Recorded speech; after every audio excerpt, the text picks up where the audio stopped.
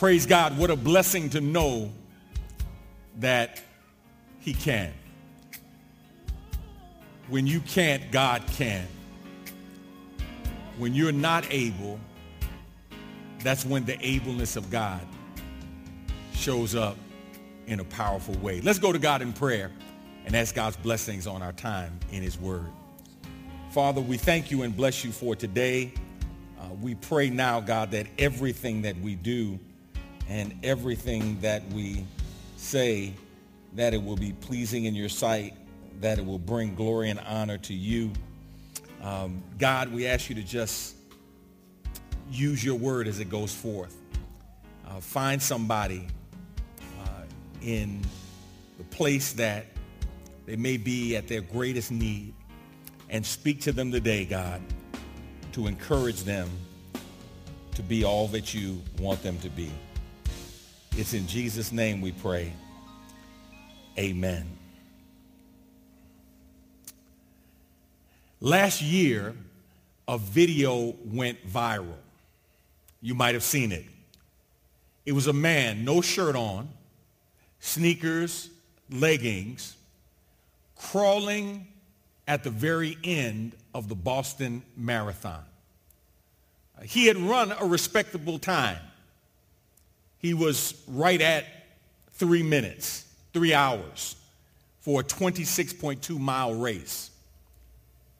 But he got to the last half mile or so and his legs completely gave out on him. He gets to the finish line and now he is literally crawling to finish the race. Now, what you may not have known when you saw that video is the gentleman's name is Micah Herndon. And Michael Herndon is a U.S. Marine. He's a Marine who was running in honor of 3 people who died, who were part of a convoy that he was leading. Mark Juarez and Matthew Ballard were 2 Marines with Micah Herndon. The third person who died was a gentleman named Rupert Hammer. Now, Matthew Ballard actually was wounded. He didn't die when the IED exploded under their vehicle. Matthew Ballard survived, but later took his own life after dealing with an extreme case of PTSD. Well, Micah Herndon decided to channel his aggression, channel his energy, challenge the blessing of life in a way to honor his 3 fallen comrades, Mark Juarez, Matthew Ballard, and Rupert Hammer. What was interesting was not just throughout the race, but when the race got hard, when his legs started cramping, he would recite the same phrase over and over. Ballard, Juarez, Hammer. Ballard, Juarez, Hammer. When he got to the end of the race and he was fighting to cross the finish line, and there were those who came back to him and wanted to help him, and he refused to accept their help because he wanted to finish the race in their memory, in their honor. And he would chant out their name, Ballard, Juarez, Hammer. Ballard, Juarez, Hammer, to encourage him to continue on to finish his race well. My brothers and sisters, while we may not be running that kind of race, I think for somebody who's watching today, you know you are running your race. And you might be at that place where emotionally, mentally, spiritually, if not physically, you're just worn down. You are worn out in the midst of COVID, in the midst of economic crisis and in election controversy, in the midst of everything that's going on. You are just worn down and worn out. And the question is, how can you continue to run your race to see what the end will be? You see, everybody who's listening today is running a race. Ecclesiastes chapter 9, verse 11 reads, "Again I saw that under the sun the race is not to the swift, nor the battle to the strong, nor bread to the wise, nor riches to the intelligent, nor favor to those with knowledge, but time and chance happen to them all." Hebrews chapter 12, verse 1 reads, "Therefore, since we are surrounded by so great a cloud of witnesses, let us also lay aside every weight and sin which clings so easily, and let us run with endurance the race that is set before us." God wants you to run your race and be faithful until your race is completed. That was the testimony of the Apostle Paul in 2 Timothy chapter 4, verse 7, when he said, "I have fought the good fight. I have finished the race. I have kept the faith." Do you have the faith to remain focused as you run your race? Today we are continuing our series, Doing It God's Way. And I want to complete a message that we started 2 weeks ago entitled, "How to Stay Faithful Through Your Finish Line." How to stay faithful through your finish line. Our foundational text is 2 Samuel chapter 6. And 2 Samuel chapter 6 chronicles the move of the ark of God by David from Abinadab's house to Obed-Edom's home, from Obed-Edom's house back to the city of David. And it chronicles this move that started off with David being a warrior and ended up with David being a worshiper. It started off with David carting the ark, and it ended with the people of God carrying the ark. It started off with David going to get the ark of God with good intentions, but it ended with David understanding that his intentions could never be a substitute for God's instructions. And David brings the ark of God home. Today is part 3. Let me just quickly go through part 1 and part 2 so I can get you to part 3 and keep you tied in. In part 1, we said in order for you to stay faithful through your finish line, you must make worshiping God your priority. You can stay faithful when you make worshiping God your priority. You must worship God personally. You must worship God passionately, and you must worship God purposely. Secondly, in part 2, we said you stay faithful by worshiping God wherever you go. David shows us the need to worship God at Obed-Edom's house as a result of his disobedience and the death of Uzzah. But David shows us that it's not enough just to worship at Obed-Edom's home. After they took 6 steps, they offered a sacrifice, and David offered on the way praise to God. And the Bible says on their way in to the city of David, David is leaping and dancing. I believe David was called by God a man after his own heart, not because David was perfect, not because David was sinless, but because David was a worshiper. And David understood that worship was not limited to a particular place. David understood that worship was not an event. David understood that worship was a lifestyle. That you didn't just sing when the choir was singing, but you sang when you were by yourself, wherever you were, because God was with you. And Jesus teaches us as he redefines worship in John chapter 4. You remember the passage. Jesus said to the woman, "Believe me, the hour is coming when neither on this mountain nor in Jerusalem will you worship the Father. You worship what you do not know. We worship what we know, for salvation is from the Jews. But the hour is coming and is now here when the true worshipers will worship the Father in spirit and truth, for the Father is seeking such people to worship him. God is a spirit. God is spirit, and those who worship him must worship in spirit and truth. And Jesus makes a declaration in John chapter 4 that, in all honesty, should help us in our online ecclesiology as we think about worship on this digital platform. For those who have complained, and for those who have criticized, and for those who have said we've got to get back in the church, we got to get back in the building, I believe Jesus speaks to us in John chapter 4. Jesus says, first, change where you feel like you have to worship. Jesus says to this woman, the hour is coming when neither on this mountain nor in Jerusalem you will worship God.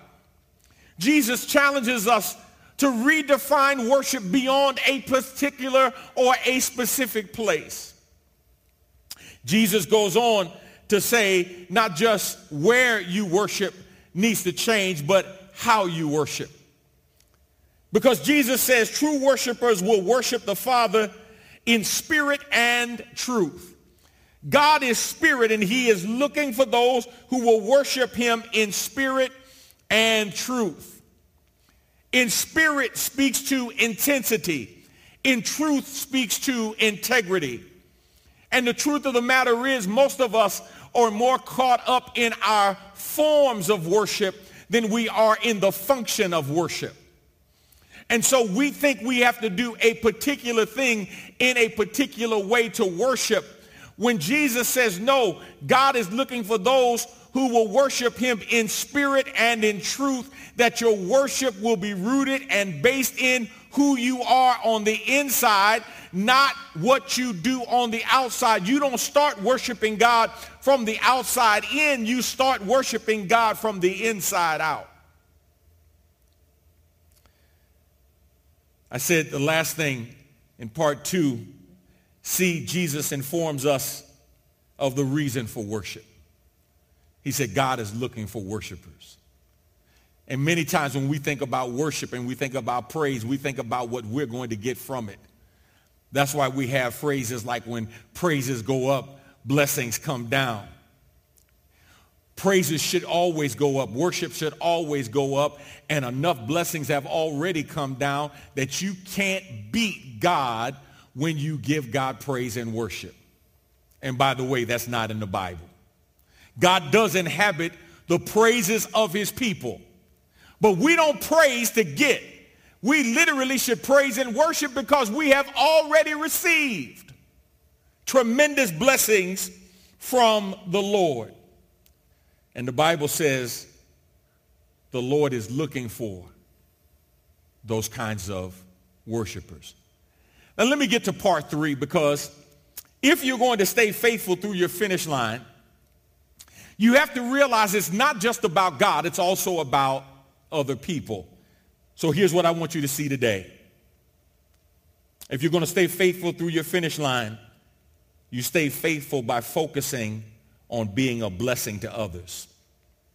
You stay faithful by focusing on being a blessing to others. Look at verse 18, 2 Samuel chapter 6. When he had finished his sacrifices, David blessed the people in the name of the Lord of heaven's armies. Then he gave to every Israelite, man and woman in the crowd, a loaf of bread, a cake of dates, and a cake of raisins. Then all the people returned to their homes. David had already blessed the Lord. He had already worshiped the Lord. He had already honored God. But David understood that he not only had a responsibility to worship the God of Abraham, Isaac, and Jacob vertically, but he also had a responsibility to bless those who were around him horizontally. And so the Bible says David blessed the people in the name of Jehovah of hosts. He blesses the people. It was typically reserved as a priestly function to bless the people who were in need of a blessing. Some places this was pronounced in the benediction. Let me read an example to you in Numbers chapter 6, beginning at verse 24. The Lord bless you and keep you. The Lord make his face to shine upon you and be gracious to you.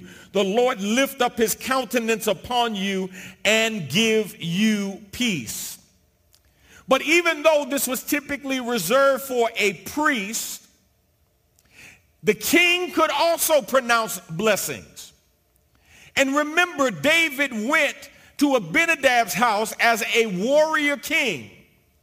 But he went to Obed-Edom's house after Obed-Edom's house had been blessed by the presence of the ark of God for 90 days. You remember what the Bible says. David went in a priestly tunic. He shows up, and now he is not the warring king. He is the worshiping king. And he shows up to retrieve the ark of God. And David blesses the people of God. David blesses the people. He gave the people provisions to remind them not of his goodness, but of the goodness of the Lord. To remind the people that everything that had been done was done to honor God. My brothers and sisters, let me ask you a question.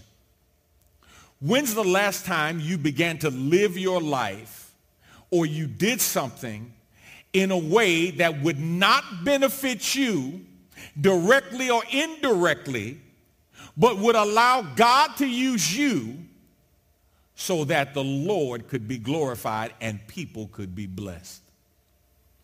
You know, it's amazing how many times in life you might hear somebody say, oh, I don't need any credit. You don't have to even call my name. But call somebody else's name and don't call their name. And their feelings will be hurt because it's just a part of our flesh. And when your feelings are hurt because nobody called your name, ask yourself the question, why did you do what you did? Did you do it for your glory, or did you do it for God's glory? Did you do it so you could get some praise, or did you do it so God could get some praise? Look at Acts chapter 20, verse 35. In all things, I have shown you that by working hard in this way, we must help the weak and remember the words of the Lord Jesus, how he himself said, it is more blessed to give than to receive. How many people are blessed by your presence and your possessions? I want to thank all of you who have partnered with us in the kingdom building work and how that has continued even in the midst of COVID-19. We've been able to bless hundreds, thousands of families every month. We just had a tally sheet over the last year. We have distributed over 466,000 pounds of food and produce. Over 466,000 pounds of food and produce to be a blessing to people. We have still been supporting our missionaries who are still serving around the world. We're still supporting our church planters. We are still supporting those people who are carrying the gospel as well as doing the work that God has called us to do ourselves. Why? Because we recognize a major part of staying faithful through your finish line is not just focusing on God, but it's also focusing on what God has called you to do. Not just blessing the Lord, but blessing others as well. Not just having a worship that flows vertically, but service that flows horizontally. And for somebody who's watching today, thank you, Lord.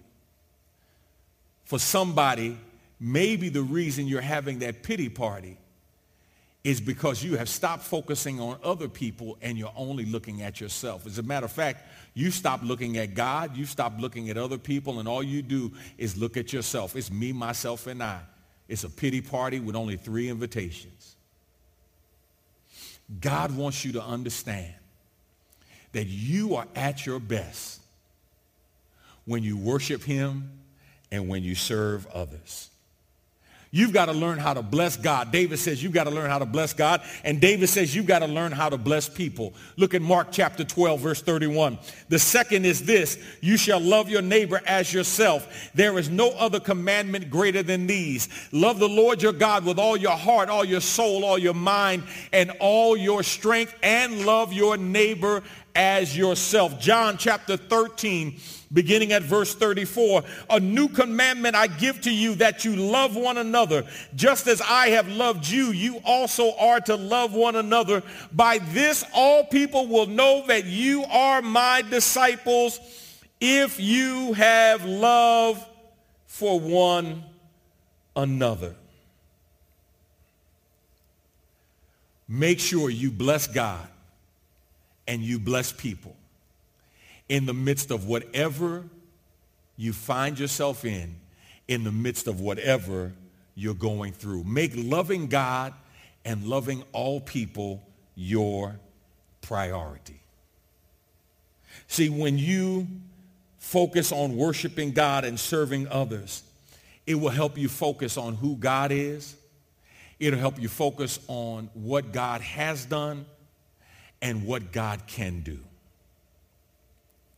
It's always a blessing when you finish, and you finish well.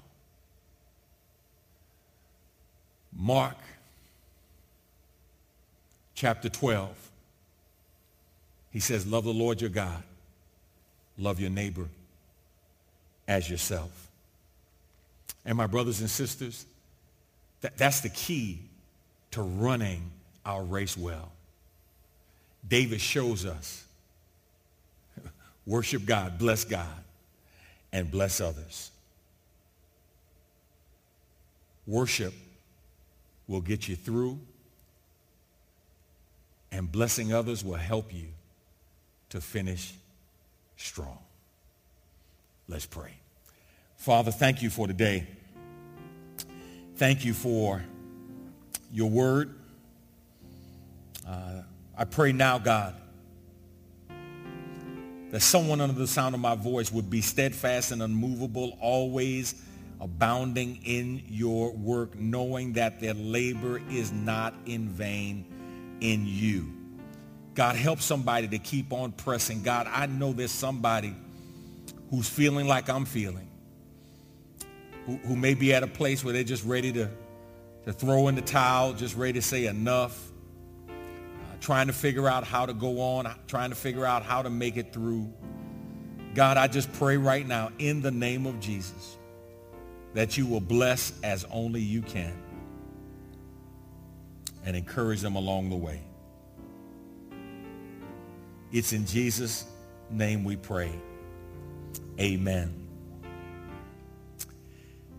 Well, I want to thank you for being with us today. Before you go, just a couple of things. One, if you'd like to worship the Lord in giving, if you haven't done so already, through the prompts in the lower thirds, there are 7 ways that you can worship the Lord in giving. 6 of them are virtual on a digital platform, whether it's Cash App or Push Pay or Givelify,